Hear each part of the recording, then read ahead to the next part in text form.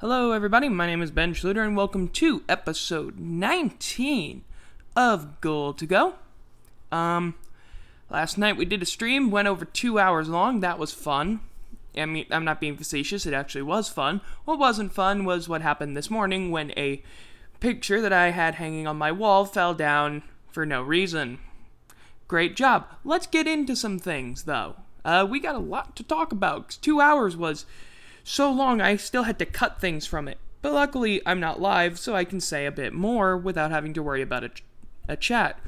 And we begin with some Saints news. The Saints made one major move. First of all, the Saints had former fullback Michael Burton. He signed with the Chiefs for a year, 1-year deal, which explains why we signed Alex Arma, I guess, because we just weren't going to keep around Burton. Saints also made a move. They signed former Chiefs defensive end Tanoh Kpassagnon. It's Tanoh Kpassagnon. I made sure to look him up before this because it would be kind of dumb if I didn't. Yeah. So, signed him to a 2-year, $4.5 million contract. $2 million of that's guaranteed. It's got a max value of $5.25 million, and it has 3 void years on the contract, just to help spread out some money.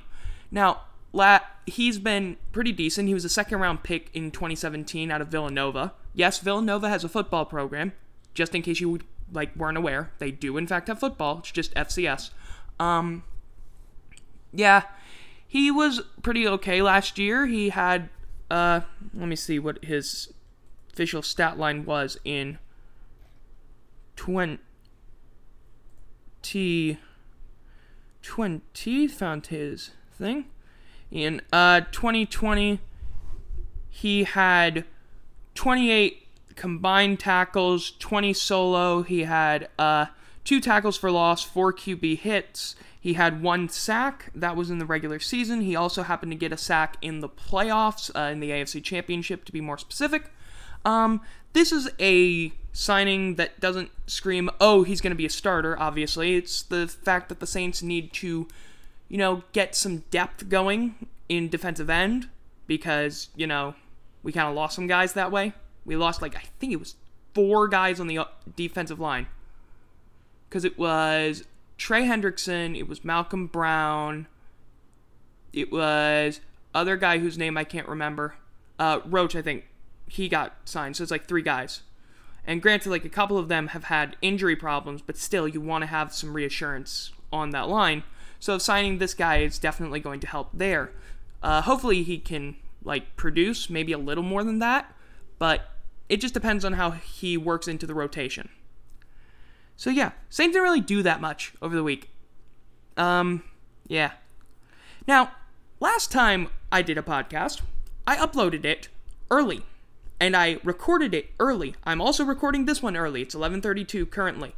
I make note of when I record it because only a few minutes after it went live, at noon, my time, casually comes out, there's a huge trade. So that was fun to have to sit on for a week. Yeah.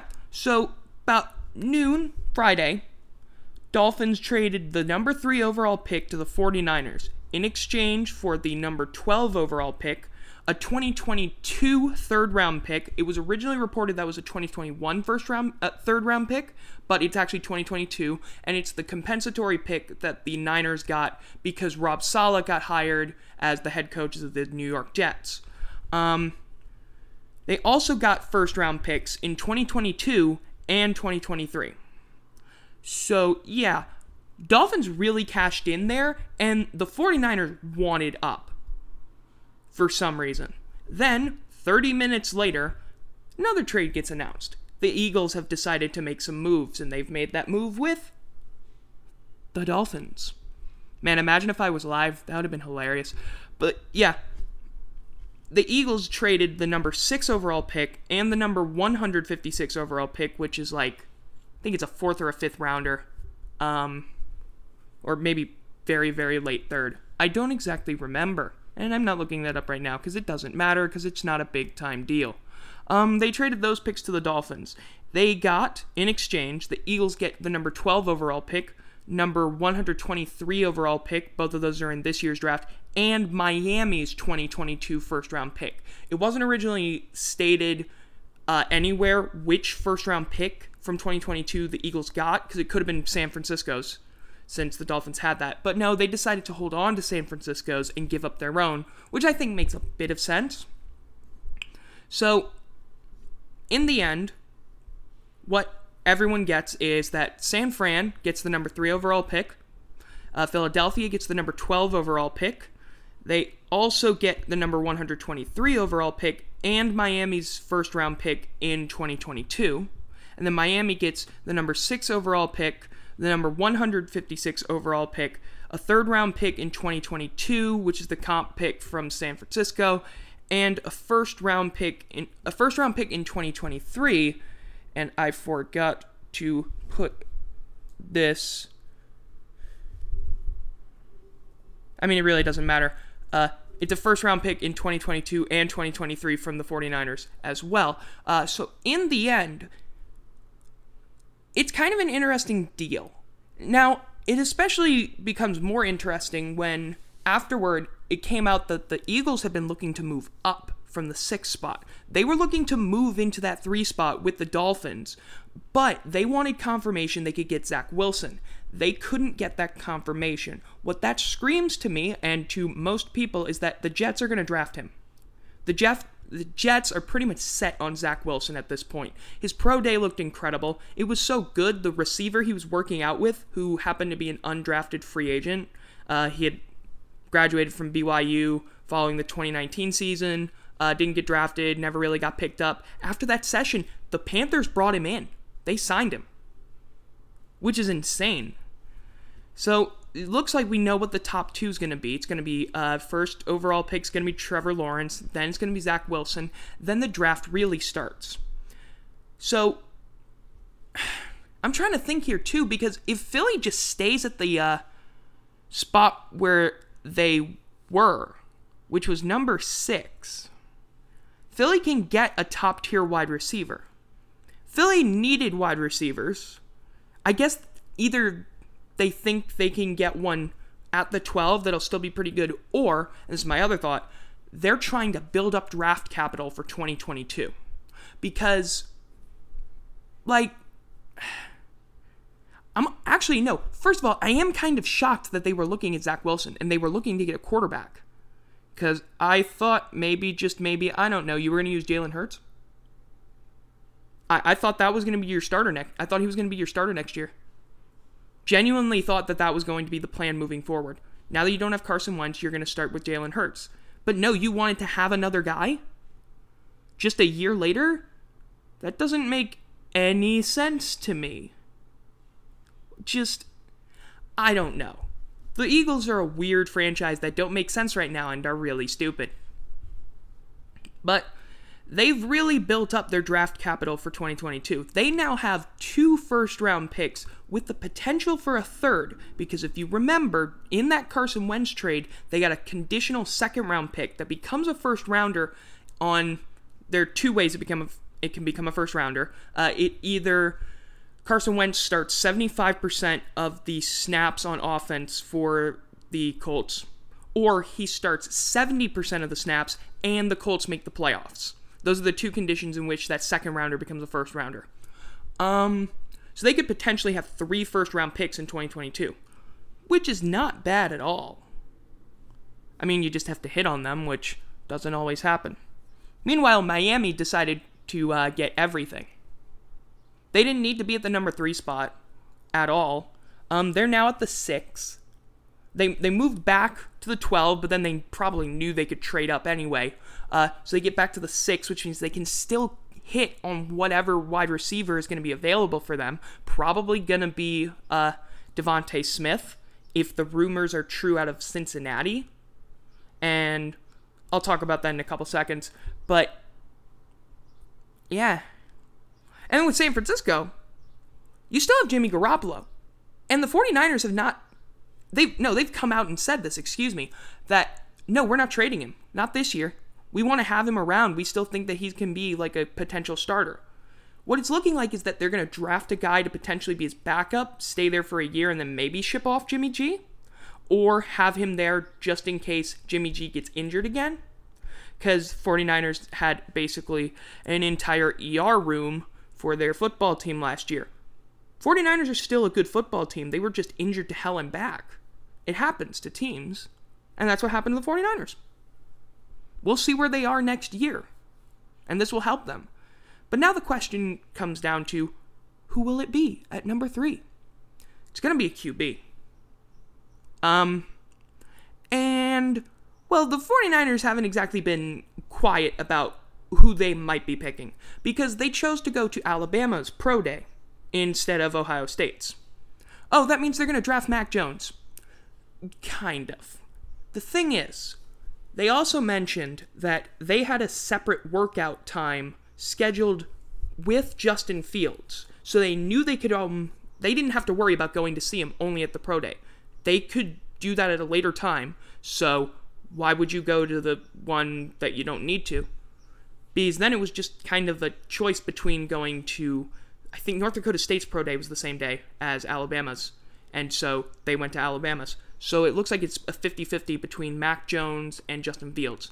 And for me, I think Mac Jones would fit the Shanahan system a bit more than Justin Fields, because you're looking for more of a pure pocket passer than you are with what you get out of the skill set of a Justin Fields.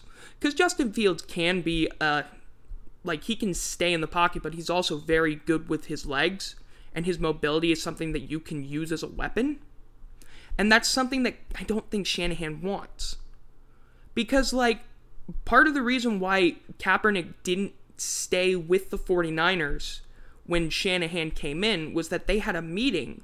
Because if you didn't know, Kaepernick had a year left on his deal. I think it was an option in there. But he asked to be released after meeting with Shanahan. And Shanahan told him, look, the way my offense is structured, you're not going to really have a place in it. Your skill set is not how I build my offense. And that's not a bad thing.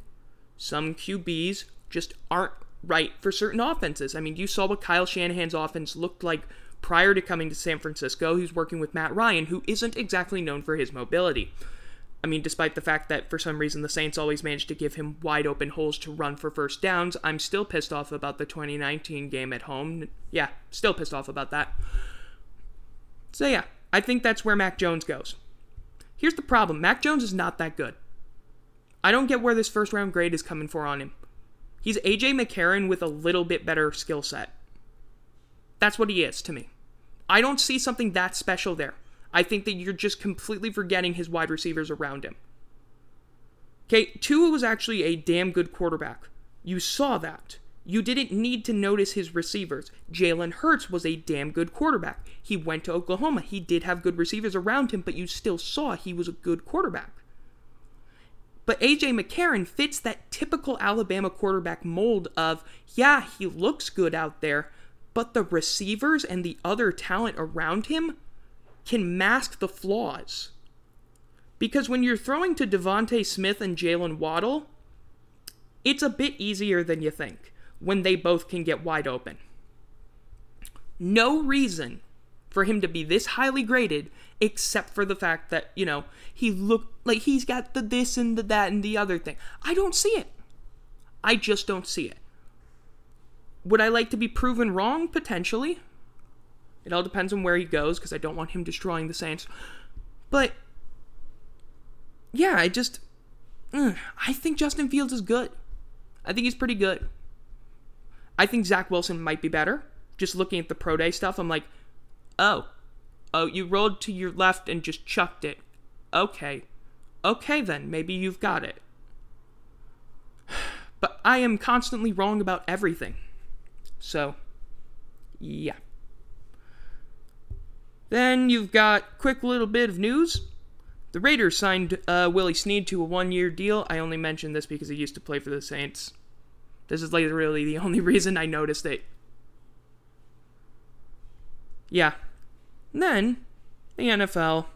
Oh, you know what? Let's just get into this before I talk about the 17-game season, about the Spanoses. Apparently, the Spanos family is a bit of a mess right now. So, I don't know how to pronounce her name. Her name is D-E-A. Is it Dia? Is it D? The world may never know unless I listen to something, but I haven't. I've only read it. She is the sister of current owner Dean Spanos. And, basically, she's, like, gone to court over the fact that, like, they don't have money. They have mounting debts. They keep losing money. They can't, would be really nice if the engines out there weren't that loud. But whatever. Yeah. Apparently they don't have the money and they need to sell controlling interest in the team. It's pretty messy. I don't really know what to talk about with it, but it's going to be interesting to see when more information comes out.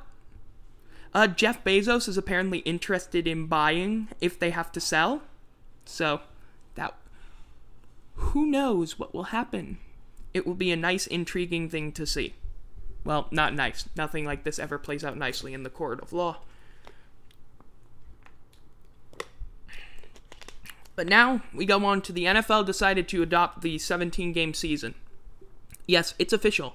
For the first time since 1946, the NFL will have a prime number of regular season games. 1946, the NFL played 11 regular season games. Now they're playing 17. Yay, I did it. I did the weird thing. So, I don't like it. But I've already said this multiple times, but I don't think I've said it on here as to why I don't like it. So, number one, it's too many games. Now, we could have made that argument back when there were 14 games and expanded to 16. So, maybe it's not that great, but they also didn't give teams a bye week then. However, this was also back during the times when they didn't know, like, anything, and they were dumb. So, like, I don't know. They didn't give an extra bye week, and in my opinion, they needed to. If you're going to do a 16-game season, one bye is okay. In 93, the NFL experimented by giving teams 2 byes. Yeah, that was kind of weird, so they didn't do it again. But now, you're just going to keep it as 1 bye. So, I'm going to tell you why that first is stupid. You're going to have teams that are going to get really tired. They won't have a chance to rest as well. And they won't be well rested for the playoffs. When you have an early bye, it can hurt you. Some teams can do well after it. The 2009 Saints had an early bye. However, I will also note, they had clinched the NFC, the home field advantage in the NFC, by week 17, so they could rest starters, and they had a bye week for the playoffs. They had a first-round bye.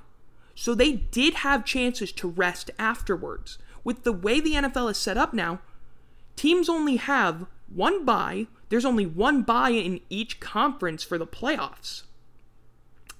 That's going to hurt teams a lot. You look at what the Steelers did last year.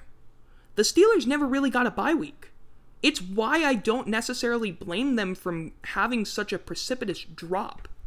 And I'm not trying to give them any excuses. Like, you guys still completely blew it, and part of the way you got to 11-0 was through fluky wins. Cough, cough, the Cowboys game. But even then, is a bad move. You look at what the Buccaneers did. The Buccaneers were one of 2 teams to have the latest bye week. That ended up really helping them get rested for the playoffs. They got in sync for the playoffs. So that's a problem. I will say it's good. Like, someone that that I follow pretty closely, they're a Jaguars fan. They have a good reason to like it, because since the Jaguars always play a game in London, this gives them a chance to have more home games, and it gives them a chance to play teams from the NFC, because as an AFC team, play teams from the NFC more recently, because the Jaguars and Cowboys have not played in Jacksonville since, I think it was 2006, because the next time they were scheduled to play in Jacksonville, that game was in London. So I can see where some people like that, but also I just don't like prime number. I don't like the prime number of games. It's just dumb to me. It's so dumb. And this season, they just pushed the Super Bowl back a week. So what you gonna do after this season? Are you going to push the week is week 1 going to be pushed back a week? Or is this going to be how it is, where the Super Bowl is going to be another week? Okay, that's great and all. You're going to kill yourself either way when you do that, and here's why. Because if you push it a week back, you're pushing into college football's first week, and there's been a lot of starts to try and get games in NFL stadiums, try and get marquee matchups on that first week when the NFL isn't playing. And I like those games a lot. So please don't get rid of them. Okay? Just personally. But second of all, and that same person, really smart about it, you know what can happen now? Super Bowl can fall on Valentine's Day. That's not a good thing. Here is why that's not a good thing. Because people that was like, the Super Bowl numbers make it, are partially because it's a casual event at a time when there's really nothing else going on. If it's on Valentine's Day, you might lose a lot of your casual audience because they're busy being on Valentine's Day. And people aren't gonna move that. And guess what? You know how close we are to that? This year, the Super Bowl is on the 13th of this upcoming season. February 13th is when the Super Bowl is. Alrighty? That's a major issue. And I think the NFL doesn't think of that. It's one of those two. There's so many weird things about it. But you know what? We'll probably get used to it. Honestly, the NFL wants an 18-game season. If they want an 18-game season, they're gonna put in 2 buys. Let's be honest, the NFLPA is not going to accept an 18-game, 19-week season. They're going to be more okay with an 18-game, 20-week season. But since we have this, might as well talk about the fact that the Saints have a new game, and it's the frickin' Titans, of all things. This is going to be a very interesting matchup, because the last time the Saints played the Titans, we didn't have to run into Derrick Henry. He was out that game. It was the only game he missed that season. This was 2019. It was the only game he missed, and he still managed to get the rushing title. Because Derrick Henry's kind of a beast. I think you may have noticed this, but Derrick Henry's kind of good at football. I know, bold statements only on this podcast. So, I don't know how we're going to contain him, genuinely, because we had a good run defense last year, but Derrick Henry's kind of a beast as well. However, I will say the Titans secondary is, I'm looking for it actually. The Titans don't really have a secondary. They're going to be targeting a cornerback in the draft. They will have to, because they signed Janoris Jenkins, which was almost like a, we're desperate signing. They had to release like 3 guys. I think they only had 1 other guy left once all those big releases happened. So, yeah. But here's another thing that I want to talk about with that. They shortened the preseason from 4 games to 3. Now, for some people, they're like, finally, the preseason is shorter. This is a good thing because no one cares about the 4th preseason game. But you don't understand. You don't care about the 4th preseason game. There are guys who very much care about the 4th preseason game. It's the last chance they get to show off their skills, and it can make or break their football careers. There are guys who, I can't name names, obviously, but there have been guys who showed up in that 4th preseason game the Saints have kept on the roster that had they not had it, may not have made the roster, and they ended up being somewhat of a contributor. That kind of stuff is important. It's stuff that's intangible. But also, I think this is another important thing. Did you forget last year, NFL, what it looked like when you didn't have a preseason or training camp or workouts? Yeah, it was a mess. Oh my god, the scoring was bananas. It was bullshit because the defenses were terrible. Offenses were not in sync. Things were random, stupid, and dumb. It was bad football. Like, guys didn't have a chance to practice, and it showed. Now, yes, this year they will actually have off-season workouts. They'll have training camp, mini camp, OTAs, etc., and there will be a preseason. But, like, I just don't think this is a good idea. I feel like you're kind of destroying player development. And, like, that's a problem. Because, you know, you just have to put into words. It's just not exactly helpful. I don't like it. But that's just how I think. So, there's one more thing we gotta talk about with the NFL, don't we? It's Deshaun Watson. Because apparently he has to be the new thing. Luckily, it isn't the same ballooning we saw from the last time I had waited a week. It's only 21 now. Yeah, it's up to 21 from 18. So, not as bad. You know, it could have ballooned by like... Oh, no, wait. It went from 16. I believe it was 16 to 21. So, like, still. Yeah, not great. Not great. One of the allegations, one of the lawsuits, says that he's been unsending messages. That he has contacted people through intermediaries, this, that, and the other thing. There's a lot to it. I don't want to get into the details of it, mainly because, like, I'm getting annoyed by it. But, you know, that part, I don't. The next part, I do, because it's quite interesting. You see, in this, oh god, this is gonna be a hassle to try and click. This will be fun. I'm trying to click on an article, and there we go, got it. So Busby, who is the name of the attorney for all of the women bringing allegations, he has stated that he doesn't feel comfortable going to the Houston Police Department with any information. Now, for some of you, you might be suspicious of that. But he gave a pretty decent explanation as to why. He posted this on Instagram, and this is a quote: "My legal opponent, Mr. Harden, has a son who is on the exclusive command staff of HPD, Houston Police Department.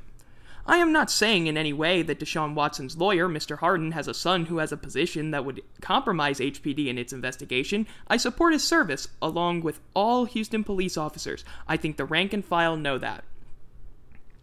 Yeah, basically, what he just said there was like, I'm not saying that his son, would do that. I'm not saying that my opponent would use his son to try and mess with the investigation. I'm not saying that. But I'm saying there's a chance it could happen and I'm not taking it. Which, I agree with that wholeheartedly. It's like, that's something you should, that's a problem. That's a major problem. That shouldn't be happening. Yeah. It's bad. But of course, Mr. Harden hasn't stopped. In fact, he's come out with a new defense by... Oh my god, what the hell did he decide to do? Well, you want to know? He decided to get 18 massage therapists to go on the record and say that Watson, behaved gentlemanly, and he was a good person, and he didn't do any of these things. Number one, okay, that's possible. It's not impossible that Deshaun Watson has also been a not terrible person during a massage. That's very possible. I mean, it's also possible that he was doing both of these things can be true at the same time, Like, I don't understand how these are supposed to discredit the other things. Because they don't cancel each other out. Because, you can choose how you behave around people. I believe we understand that, right? I think we're on the same page when you get that. So, how the hell is that supposed to work? Number one. Number two, that shit's probably not going to be admissible in court. Yeah, those statements aren't going to matter. You're trying to court public opinion, which I understand wholeheartedly. He got that published in the Houston Chronicle, which is, really? Houston Chronicle, like, could y'all not do this? You're not helping. You're really not helping this. But also, Jermon Bushrod, former NFL offensive lineman, and I believe New Orleans Saints Hall of Famer, he was in the league for 12 years. He tweeted out a couple times, he's since deleted them, but, everything on the internet stays, about how that's kind of still suspicious. Because that is, if you add 21 to 18, you get 39. Round that up, you get 40. So, why do I say that? Because, Bushrod was like 40? I played for 12 years and I had half of that. Keep in mind that these allegations go back to like 2018. I think the oldest ones are 2018. He's only been in the league for like 3 or 4 years now. And he's had 40. And Jermon Bushrod said he had like 20 and 12 years. And someone actually asked him, is it typical for guys to keep with the same massage therapist over a period of time? And his response was like, yeah. I mean, I didn't have time to change that during game weeks. Which, makes sense. Gotta be focused. Gotta be 100% ready for that game. It's important. But, and I'm not going to say that, like, it's wrong for him to have had 40. Like, I don't know anything about that. I can't say I do. I can't read minds, and he's also not right in front of me, and I believe mind reading powers tend to be, you gotta be, like, close to someone? I'm pretty sure, like, that's how it works. In every movie I've ever heard of, this thing being in. So, yeah, just, why the hell do I have to deal with this crap? Why the hell do we have to deal with this crap? Why the heck do we have to have this happen? Why is it that this happens? Bro, this is just so messed up and everything. I'm not saying we should bury this. In fact, quite the opposite. We should be covering this better. It's just a mess. And we'll see what happens. Man. So LSU baseball. God, do I have to talk about this. Alrighty. So LSU baseball actually played last night. God, this is horrible. We're 1-6 in the SEC for the first time since 1969. We didn't get a win. We didn't get another win in the SEC until we had played 2 more games.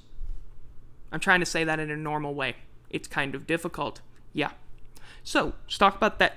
And I'm going to do this really quickly because I got to talk about March Madness. LSU baseball. They got swept by Tennessee. Game 1, 3-1, loss. Game 2, 9-8 in 11 innings. The game got called in the top of the ninth, LSU was leading 8-7. They got double play ball. That got them out in the top of the ninth. Then the bottom of the ninth, they gave up a run. And then in the bottom of the 11th, they gave up the game-winning run, lost 9-8.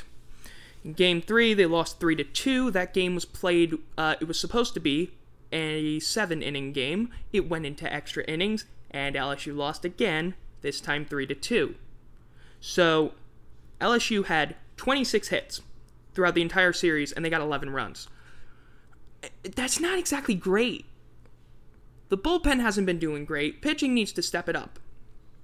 Then the midweek game happened. South Alabama won 11-1. I'm sorry, not South Alabama won 11-1. I'm an idiot. I was thinking of the Vanderbilt game last night. I'll get to that. LSU decided to finally get out of that hitting slump of not scoring runs and scored 11 of them and won 11-1. No, I was thinking of last night's game because LSU played Vanderbilt on Thursday night and lost 13-1. I'm just... What? I know Vanderbilt's the number 1 team in the country, but 13 runs ain't it, Chief. Really? A reminder, I thought we were going to be good this year. I thought we were going to be decent, competitive. At the very least, I didn't think we'd win the SEC. I thought we'd be something. Maybe running it through the gauntlet was going to be difficult, but I didn't expect us to get beat 13-1. Jeez, what is this pitching staff? We're going to probably fall to 1-8. And it doesn't get easier. This team this year looks actually terrible. And at one point during the Tennessee series, like, there's a camera shot of Paul Mainieri, and he just looked so defeated. He looked like he had lost every bit of confidence. That's not a great sign. So, yeah. Now let's get to some March Madness. My Sweet 16 predictions. But first, the D2 National Championship. I watched it. So, Northwest Missouri State, the current dynasty in Division II men's basketball. They've now won 3 out of the last 4 national titles, and they won this one over West Texas A&M 80-54. It was never a close game. That's all I have to say about that. My Sweet 16, though. I went 50-50. So, the first game, and I didn't get to watch all of these. I didn't get to watch Baylor versus Villanova. I didn't watch USC and Oregon. I didn't really watch the Florida State-Michigan game. But let's begin with the Loyola Chicago versus Oregon State game. What the hell happened in that game? First of all, did the offenses decide to go to sleep? Because apparently they did. Yeah, it was really bad. Oregon State just played better. They just played better. I'm legitimately trying to remember this game. It was so forgettable. It was really forgettable for me. Baylor versus Villanova. I had Baylor winning it. Yeah, they won. Pretty good team. I had Arkansas beating Oral Roberts. I was right about that, but Oral Roberts had like a 16-point lead. Arkansas just was down double digits 3 times and then came back. Why did you keep doing that to yourselves? That's not a good idea. Just be leading and don't lose it. Syracuse over Houston. I thought that Syracuse might have done it. No, Houston's pretty good. No, Houston just played very well and beat them pretty well. And then I had Bama over UCLA. Okay, so let me ask you one question, Alabama. Did you forget how to shoot free throws? 11 of 25 from the charity stripe. That's the worst performance from the charity stripe in a Sweet 16 game since 2003, when I believe it was Kansas went 12 of 30. Which, 11 of 25 is a little bit better than that. But, jeez. Now, that game should never have gone into overtime. I wasn't necessarily watching at the end of that game because I may or may not had a psychology exam that I needed to do. But, Bama, they're down 3. What do they need to hit a 3? Now, if you're UCLA, what are you thinking? Foul, right? You would think foul. Apparently, UCLA's coach was like, no, we don't want to send them to the free throw line because if they miss the free throw, they might be able to get out a corner 3, which is much easier than a baseball pass with, what was it? I think it was 6 seconds left. Like, that's pretty difficult. And if they make the first free throw and then miss the second one, they only need a 2 to tie it and a 3 to win it. So I can understand that. The thing was, Bama couldn't hit a free throw to save their lives. But they could shoot pretty decently from 3. In fact, I trusted them more. I would have trusted them more with a 3-point shot than with the free throw. Then again, they missed the free throw, they shoot a 3, so it was interesting. But yeah, Bama makes it, and then they go to overtime, and then, well, okay, that was not close. Yeah, the game went from being a close, tight-knit game to UCLA running away with it and winning by 10. What the hell happened? This is a genuine question, as I did not watch overtime. Then, you have Gonzaga versus Creighton. I had Gonzaga winning it. I thought it might have been a little close, and I was wrong about that. Turns out Gonzaga still wants to kill everyone. Yeah, they're on a hell-bent run right now, where they will take no prisoners, they will crush all of their enemies, and if you are standing in their way, that's your fault. So, yeah, that was fun. I picked Florida State to beat Michigan. I have no idea why I did that. I genuinely have no idea why I did that. Just happened. But, yeah, Michigan won it. Boy, oh boy, how great. Then I had USC over Oregon. Frankly, I literally had someone, I flipped a coin on stream to figure out because I could not tell what I was going to say. If it was going to be, USC or Oregon. USC ended up winning the game. Oh well. It's time for the Elite Eight. because I made predictions after the Sweet 16, having forgotten that I wouldn't be doing that on stream. So, guess what? I went 50-50 again. I'm beginning to think I might be going 50-50 the rest of the way, aren't I? Which would be impossible in the Final Four, as there are only 3 games.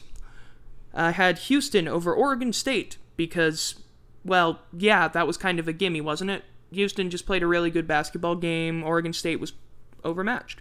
I had Arkansas over Baylor, having completely forgotten what Baylor was this entire year. And if you think I'm joking with you, I'm not. I'm legitimately serious. Like, after watching that game, I was like, oh yeah, Baylor's really good. I forgot. Because they went in and they did things to Arkansas. Whew. Yeah. It was not pretty. I had Gonzaga over USC. Gonzaga took USC and crushed them. Holy cow. Like, they beat them as if USC had done something to their family. Again, Gonzaga this year does not look like a team that can be beat. They look like a team that's just been... It's like all this pent-up rage they've had over the past 20 years, and they're unleashing it on the entire country. Which is going to be really interesting in the Final Four. Because I had Michigan over UCLA. What happened in that game? Now, I didn't watch all of the Texas versus Abilene Christian game. That was probably the most ugly game of the entire tournament. This was the most ugly game I watched. 51-49. What the hell happened? I'll tell you what happened. Michigan couldn't hit a shot to save their lives in the last 5 minutes.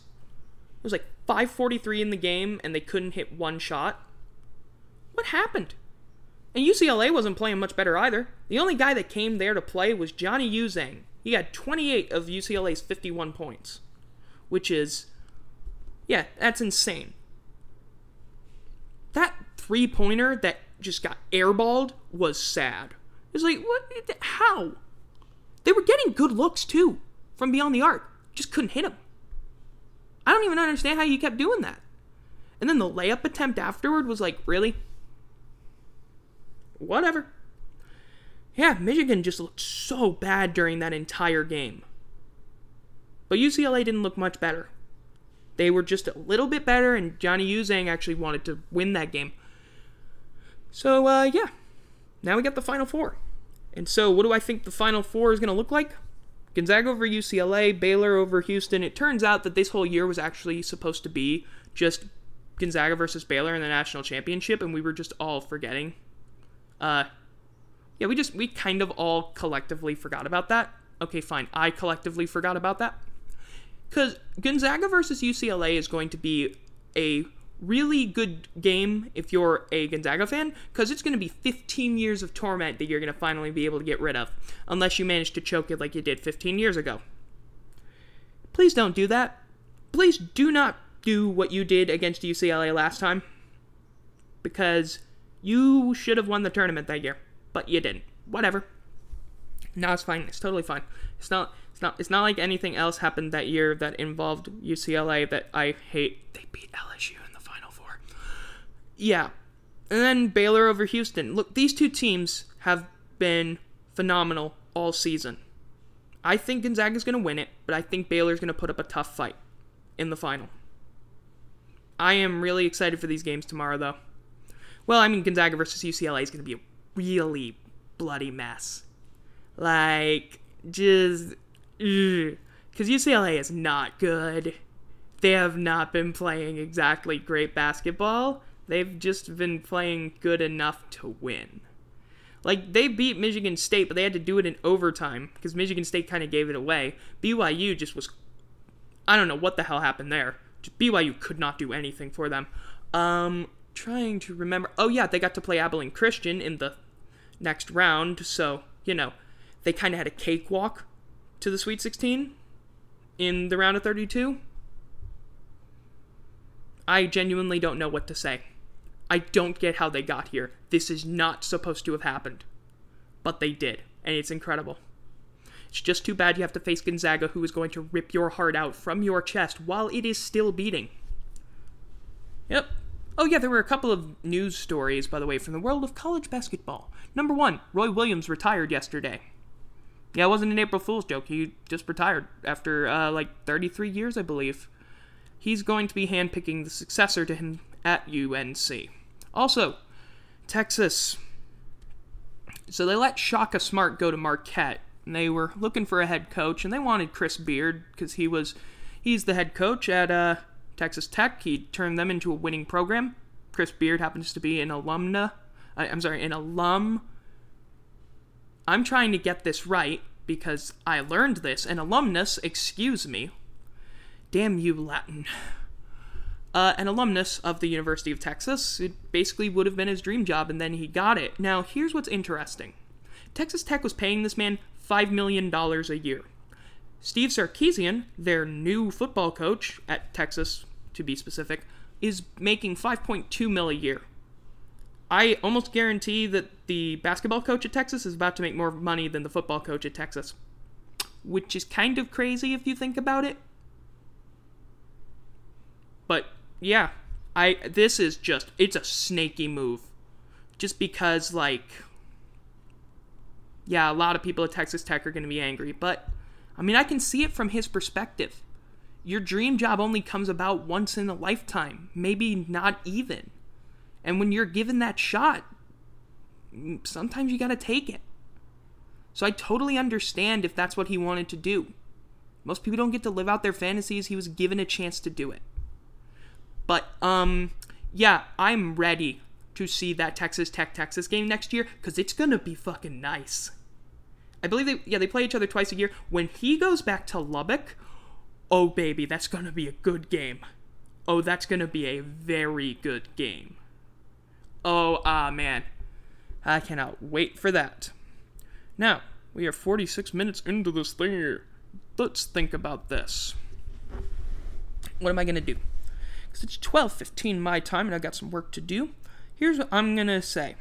I'm just going to talk about some NCAA stuff, and then I'm going to end it right here. I was going to do Mock the Mock Draft, but I feel like that should be an exclusive segment for the live episodes. That way you'll tune into them or watch them on YouTube.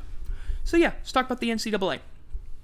First of all, a little bit about name, image, and likeness, and why people are wrong if they think it's only going to impact football and basketball players. You see, they may have a lot of followers. The most followed collegiate athlete on Instagram is a basketball player. I believe it's Sharif O'Neal. What the hell am I thinking? It's one, or is it Shaq? One of Shaq's sons. I don't know who it is, but it's a basketball player. But number 2 is not a basketball player. No. Not a football player. No. Not a revenue sport. Not a sport most schools even have. A female athlete, in fact. One that goes to my university. LSU gymnast Livy Dunn, who has over 1 million Instagram followers. Now, to put into perspective how much money that would be, a lot. I don't know how much, but it's a lot. Considering that someone did an analysis of Instagram followers for the when the Elite Eight got set for both men's and women's, they looked at the earnings potential based on Instagram followers of every single player in for both tournaments. I am really fumbling over this. It's a quite simple concept. I'm just not articulating it very well. So every single women's Elite Eight participant, every single men's Elite Eight participant, they looked at each athlete and their Instagram followers, and then, I don't know who did this, then they, did some calculation stuff, and I actually might still have that in my thing. Come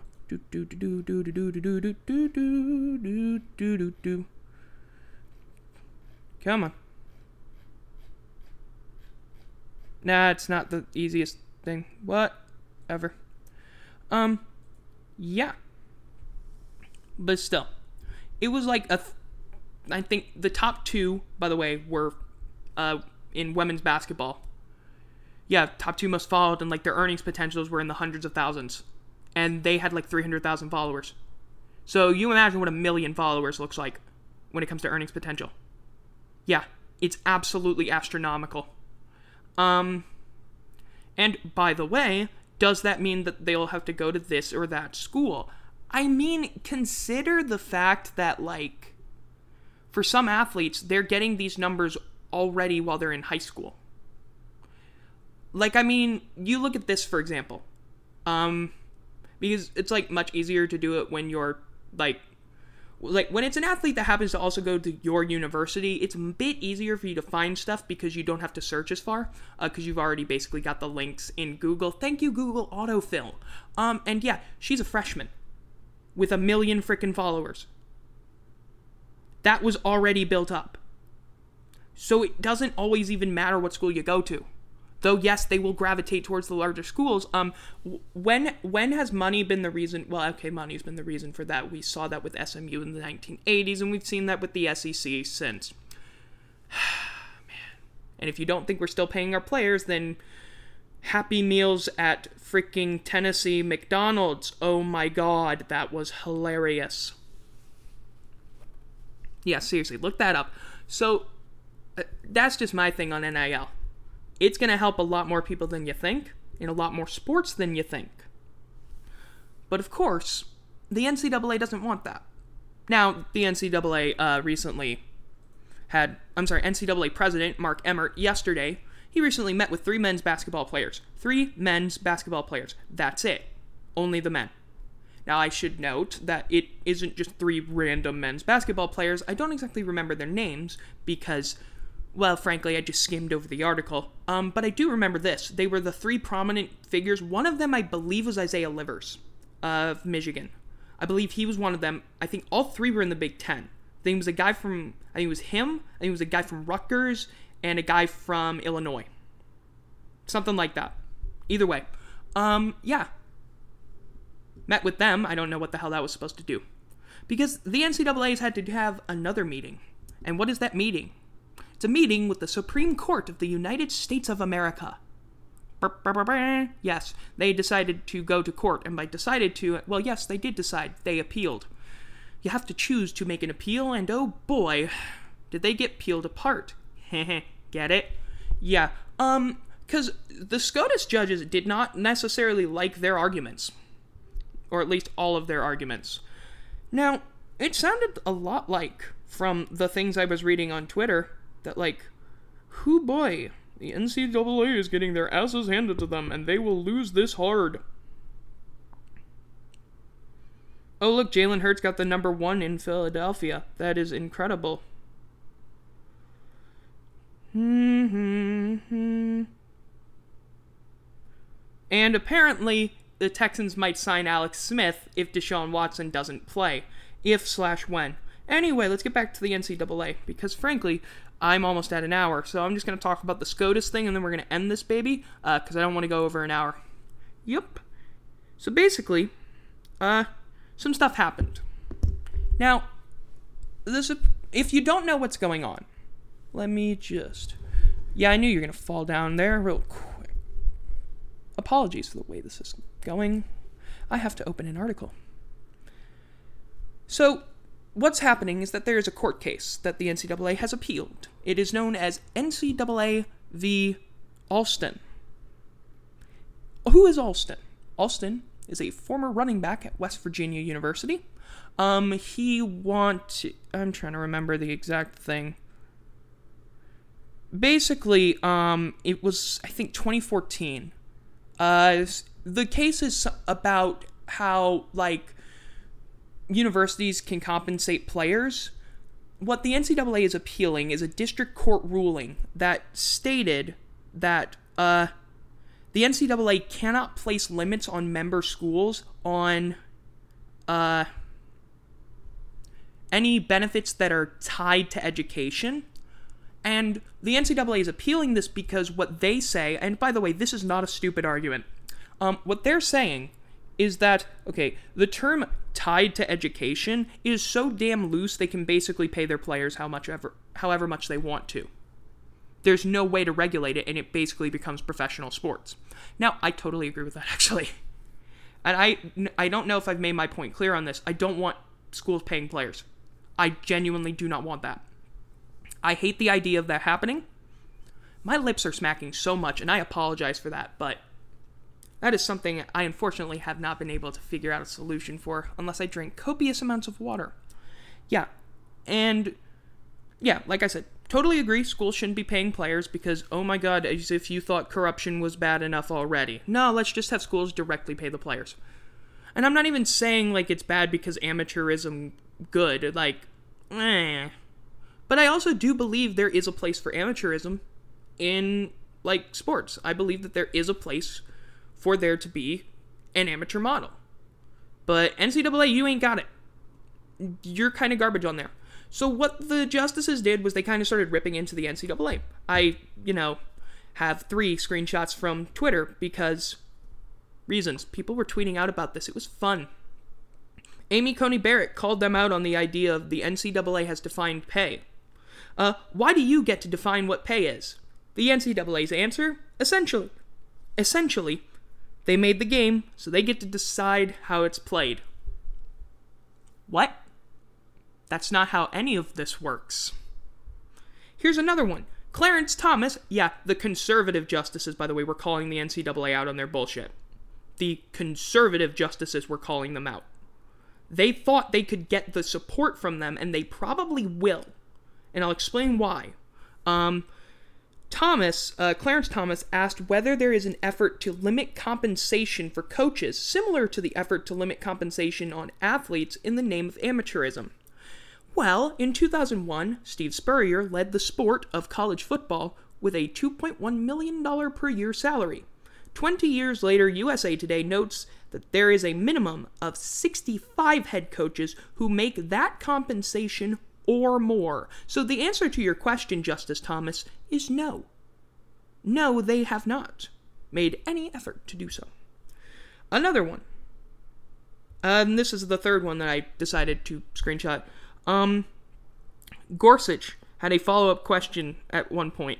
You worry about student athletes getting $6,000 a year when TV contracts are in the billions. $6,000 a year is not a lot given injuries and inability to major in what they want. You talk about $6,000 like it's an exorbitant amount. It's not. Because I don't remember which justice made the point, but they pointed out, and it's quite good to point this out, by the way, that athletes can't major in whatever they want.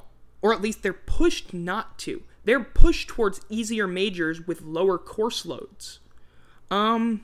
Which, by the way, you wonder why they're talking about this. It's because the NCAA is so high-minded about academics. Elena Kagan called them out on it. Because, it's some bullshit.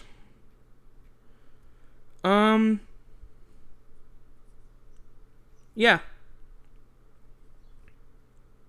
Hold on one second. Yada, yada, yada.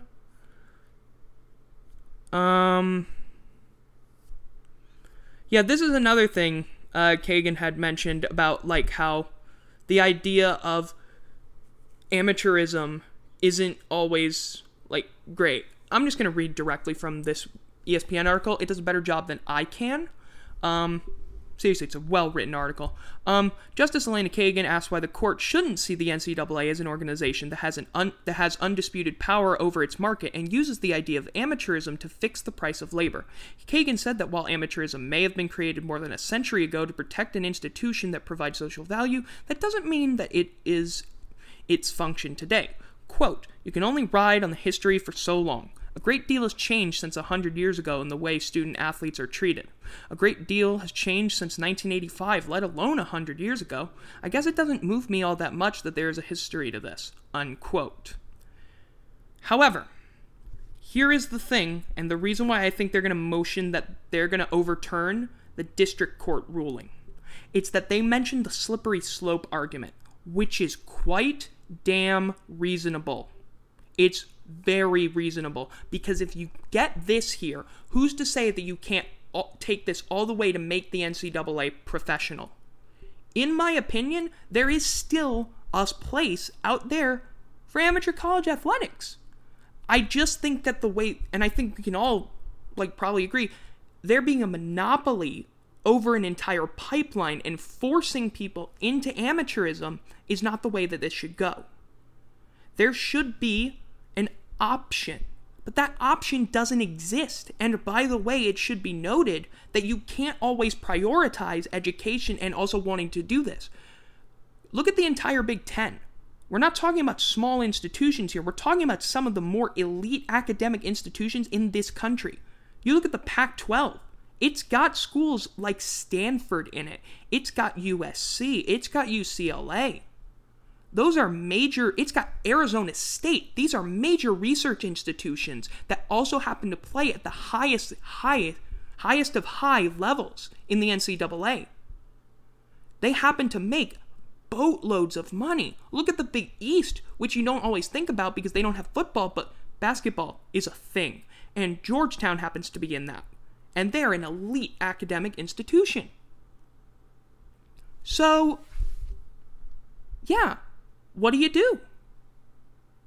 How do you make this work where there's still an amateur model, where there is something like an NCAA, that still controls amateur, but also allows for athletes to get paid? Now, in my opinion, it's called name, image, and likeness, because if you let the market dictate that stuff, it's a little bit better. But then again, I still agree with the concept of but for some athletes, they really do need it, and they may not get it from the market because, they're a long snapper, and long snappers don't always get the recognition they deserve. Which is unfortunate, in my opinion. Because, you've got yourself a good long snapper. I mean, hell, LSU had, 2 good ones for 8 straight years. Amazing guys. One of which was drafted in the last draft. Got drafted in, the 5th round. But, they're not going to make the same amount of money as a starting quarterback. That's just how the market's going to work. And you got that, and then there's this other thing that athletics directors are worried about. If the Student Athletes Bill of Rights passes, that would cause Title IX to get thrown out of whack. But that's something that I've had to cut because it is 12:30 my time, and I want to get this thing over with because I've been talking for over an hour now. So that's going to do it for this episode of Goal to Go, episode 19. If you want to find me on Twitter, you can find me at capital BEN, capital S, capital L, capital A, capital SPORTS. Find me on Twitch every Thursday night at 7 o'clock Central. That's 8 o'clock Eastern, 7 o'clock Central for those of you in the correct time zone. Haha. Yes, at twitch.tv/TEPIGLOVER1. That's twitch.tv/TEPIGLOVER1. You can find a link to the most recent Goal to Go Live, the archive from it on YouTube. That's in the description of this. So, that's going to do it for me. I've been Ben Schluter. Hope you have a good week, and until next time, bye-bye.